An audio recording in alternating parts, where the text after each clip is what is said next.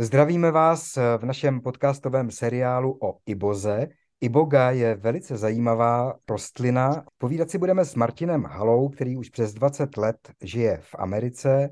Je to můj bratr. Martine, já tě zdravím do Ameriky. Ano, zdravím, děkuju. Co je Iboga? Iboga to je keř ze středozápadní Afriky, který se vyskytuje kolem rovníku, nejvíce v Gabonu, taková malá země přímo na rovníku, v Kamerunu, Demokratické republice Kongo.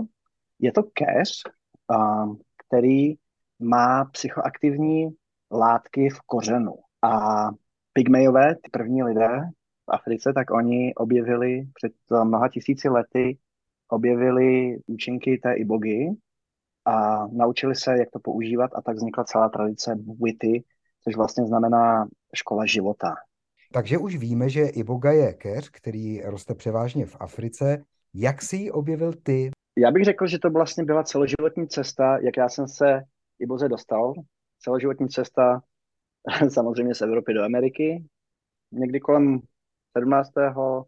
roku mého věku se mi totálně změnil život k tomu, že vlastně jsem byl skoro k nepoznání a bylo tam trauma, které já jsem nebyl schopen vyřešit, a já jsem vlastně třeba následoval Carlose Castañedu, ty knížky, to jsem miloval, ale pořád mi tam něco chybělo a nikam jsem se nedostával, ale to bylo moje první vlastně jako setkání s tím šamanstvím přes ty knížky, takže já jsem tím opravdu žil, jako smazání vlastní minulosti, to sám můžeš potvrdit, že jo, jsem s nikým nekomunikoval přes několik let, přestal jsem chodit mezi své známé a tak dále, a vlastně jsem se dostal i do Ameriky. Já jsem také vlastně chodil na různé semináře, například Abraham Hicks, zákon přitažlivosti. A jedna z mých kartářek, paní Viga, Polka z Chicaga, tak ta mi řekla, a to bylo už před 10 lety, mi řekla, z toho, jak mě znala, že ji pořád volám, řekla, ty jeď na Ibogu a všechny tvoje problémy budou vyřešeny. A mně se to zdálo jako nějaká laciná fráze, prostě jsem tomu nevěřil a trvalo mi 7 let, než jsem jí zavolal zpátky a zeptal jsem si jí na ten kontakt a ona mi ho dala, pak mi trvalo asi další rok, než jsem opravdu se rozhodl, že na to jdu, a jel jsem do Kostariky a to bylo vlastně moje léčení ibogou. Jaká byla tvoje další cesta poznání a uzdravení pomocí Ibogy? Když jsem viděl, co to pro mě udělalo, tak mi to úplně samozřejmě změnilo život k lepšímu. Našel jsem tu nádheru, kterou život vlastně je. Poznal jsem svoji duši a začal jsem vidět svět krásně. A tak jsem si užíval život, ale pak ve mně bylo takové nutkání, že bych rád jel a seznámil se s tou rostlinou jako přímo. Jo, že bych rád viděl, jak vypadá, chtěl bych jí poděkovat, a tak jsem se rozhodl, že pojedu přímo do Afriky. Což bylo velké rozhodnutí, a jak to znáš, tak lidi si myslí, že Afrika to je strašný kontinent, jako velký nemoci a tak dále, že tam bude nebezpečno, ale já jsem prostě tu touhu měl a viděl jsem, že jak to funguje z té Kostariky. Pro mě to bylo vlastně jako ještě s tou Kostarikou, tak ta moje duše cítila, že tohle je ta správná cesta, tak jsem do toho šel. Co mě Mhm. překvapilo, bylo, jak se výborně o mě všichni postarali, všechno bylo dodrženo tak, jak bylo předem slíbeno. Dostal jsem velmi dobré léčení. Takže když jsem potom jel přímo do Afriky za Mugendou, za mojím šamanem, tak jsem věděl, že to bude tím samým způsobem o mě postaráno a neměl jsem o tom žádné pochyby. Pak si tedy naplánoval cestu a vyrazil do Gabonu, do Afriky. Přijel jsem do Gabonu a věděl jsem, že o mě bude postaráno tím samým stylem, takže jsem se nebál. Já mimochodem dělám bojová umění a můj mistr mi říkal, ty už se nevrátíš. Jo, a já jsem věděl, že to jsou jenom jeho předtuchy. A jel jsem tam rád, bylo o nás dobře postaráno a přijeli jsme k šamanovi, to se jmenuje Mugenda's Village, jako Mugendovo vesnice, to je hluboko v džungli v Gabonu. Mhm. A tam jsem se seznámil vlastně s Mugendou a zároveň jsem byl schopný poděkovat té rostlině za to, co pro mě v životě udělala. K mému překvapení, co se stalo, že jsem byl zasvěcen do Ibogy, protože to rozhoduje sama Iboga. Já jsem viděl za svou praxi, že v Africe, že přijíždí skupiny lidí a třeba nikdo není zasvěcen. Jo? Že to rozhoduje ta medicína, kdo bude kdy zasvěcen do té tradice. Asi není Iboga jako Iboga, Četl jsem, že je i syntetizovaná látka do ibogainu. A to je velmi dobrá otázka. My jsme léčitelé, takže my se staráme o lidi a my to neděláme pro peníze. Iboga je spousta lidí, kteří prodávají na internetu a to, co mi vlastně říkal šaman i co vím, je, že pravá medicína se nekupuje online. Já to zopakuji, pravá medicína se nekupuje online. A ty lidé, kteří to vlastně dělají pro peníze, oni mají už špatný záměr. Nevíte, jestli dostanete ibogu a není také požehnána šamanem, protože ta iboga musí mít instrukce k tomu, aby léčila. Někdy lidé dostanou ibogu, ale bohužel není taková silná, protože to je z nějaké farmy, kde se o to starají vlastně jenom jako, aby vypěstovali co nejvíce. Mm-hmm. A ještě bych řekl, že vlastně nikdo vlastně tu ibogu nezná a dávat si ibogu doma sám, jenom tak na víkend, tak to bych opravdu nikomu nedoporučoval, protože je třeba tu ibogu znát a mít to s někým, kdo byl vycvičen, kvalifikován a odsouhlasen ibogou samou, jak ji podávat. A to speciálně v tradici Bwiti. Já praktikuju Misoko Bwiti, která je jedna z nejstarších tradic z Jižního Gabonu, kde iboga byla objevena před mnoha tisíci lety. Je třeba to dělat v týdenním pobytu. Všechno je na mojich stránkách ibogaspirit.cz. Iboga byla syntetizovaná do takzvaného ibogainu, či ibogainu, ale ten rozdíl je, že to vlastně nemá toho ducha, protože iboga je duch, jsou to vlastně dva. Je to ženský a mužský duch, spirit. Proto vlastně moje stránka se nazývá ibogaspirit.cz.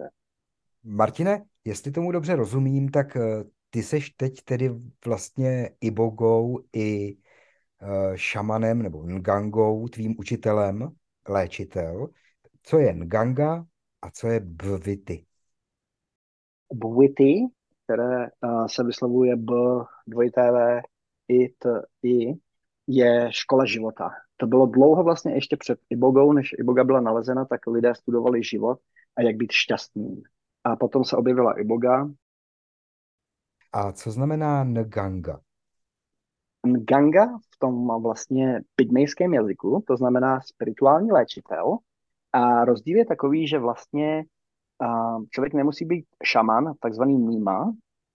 Člověk na to, aby vlastně kvalifikovaný člověk, kvalifikovaná osoba, aby podávala iboga medicínu v této tradici, tak musí být zasvěcená do té tradice a musí zároveň být odsouhlasená a vytrénovaná tím šamanem. Takže bych to řekl zhruba rozdíl je asi mezi vojákem a generálem. Ten šaman je ten generál, který řídí celou tu vesnici a celý ten kmen těch svých vlastních lidí a ten šaman vlastně cvičí a trénuje ngangi. Nganga je tedy kvalifikovaný léčitel, který pomocí ibogy pomáhá lidem. Martine, pro koho je iboga vhodná jako prostředek k tomu, aby se dostal ze svého trápení nebo nějakého traumatu? Jsou nějaké skupiny lidí, kteří nemohou ibogu, respektive ten ceremoniál s ibogou absolvovat? Iboga má být dostupná každému, ale zároveň též víme, že jsou určité zdravotní podmínky, kdy my ibogu prostě nemůžeme podat. Jedna z těch podmínek je například arytmie srdce, kdy vlastně vám srdce nebuší v pravidelném intervalu a proto my vyžadujeme od každého našeho účastníka, aby nám poskytl EKG, na který se dívá moje doktorka, která je zároveň facilitátorka, takže ona ví, na co se přímo dívat a kde jsou ty meze.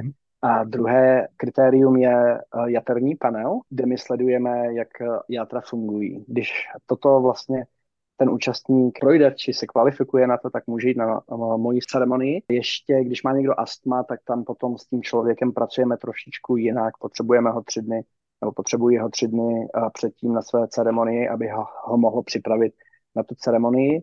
Dále bych podotkl, že jak někdo aktivně užívá narkotika, tak já tento okamžik neberu nikoho na takzvaný detox, neboli očištění, takže vlastně každý dostává drogový test, abych věděl, že lidé jsou čistí. Martine, ty teď, pokud vím, praktikuješ ceremonie v Mexiku a chystáš se také do České republiky. Tento rok mám 2 termíny. Jeden je v březnu v Železné Rudě. Už mám 2 účastníky, kteří se zapsali. Ještě mám 1 nebo 2 volná místa, záleží, jaký bude ohlas. A potom druhý termín mám v červnu a to je v Krkonoších. To je ve Svobodě nad Úpou. Martine, pro koho je ceremonie nebo uzdravení pomocí Ibogy vhodné? Kdo by měl vyhledat tvoji odbornou pomoc? To by měl být každý, kdo prostě se cítí, že s ním není něco v pořádku a žádný psycholog nebo psychiatr na to nebyl schopný upozornit, nebo ten člověk ani nechtěl jít k psychologovi či k psychiatrovi, protože ví, že ta moderní věda jim nepomůže a protože většina nemocí, nebo vlastně všechny nemoci se začínají ve spirituálním světě. Takže tohle je spirituální léčení. Tím by vlastně ani věda nebyla schopná nic udělat. Jsou to lidé, kteří mají například, kdo může přijít, mají depresi a neví proč mají tu depresi a neví, jak to léčit, protože moderní věda vám dá jenom prášky. Vlastně já bych to přirovnal tomu reaktoru v Černobylu. Oni vlastně na to nalijou ten beton, ale ten reaktor tam pořád letí, že jo? A člověk začíná být taková vlastně jakoby bezcitová mumie. Ale život je vlastně k tomu, aby jsme si ho užili. To je vlastně smyslem toho života, je si užít ten život. Takže to je jedna skupina lidí, samozřejmě úzkost nebo sebevražedné myšlenky nebo trauma, dokonce lidé s Parkinsovo syndromem můžou přijít. Fyzická samozřejmě onemocnění též, jak jsem podotkl, to záleží na tom spirituálním světě, odtamtud pocházejí ty nemoci. Někdy to je taky našimi vzorci našeho myšlení, že si to vytváříme sami, takže tam na té Iboze vy jste schopni vidět, jak vaše mysl funguje. Například pro mě to bylo, jako kdybych šel do multikomplexového kina a já jsem byl schopný procházet těmi různými sály a viděl jsem, že tam se odehrává nějaký příběh, něco, o čem jsem si kdysi něco myslel. Tam v jiném sále se odehrává jiný příběh, protože každá ta myšlenka, kterou my myslíme, v nás pořád existuje a lidé jsou schopni vidět svoji mysl, jak funguje a vlastně si v tom můžou udělat pořádek. A potom zároveň během těch ceremonií já předávám ty buity učení na šťastný život a to lidem ukáže, jak dál vlastně být šťastným a jak používat svoji mysl, jak si vybrat správné myšlenky. Toto je něco, co v buity nazýváme umění myšlení. To bude pro dnešek vše. Martine, já ti moc děkuji za zajímavé povídání. Budeme v něm samozřejmě pokračovat. Můžete nám psát samozřejmě otázky a my je v některém z dalších dílů zodpovíme. Martine, děkuji ti a naslyšenou. Já také děkuji. Naslyšenou.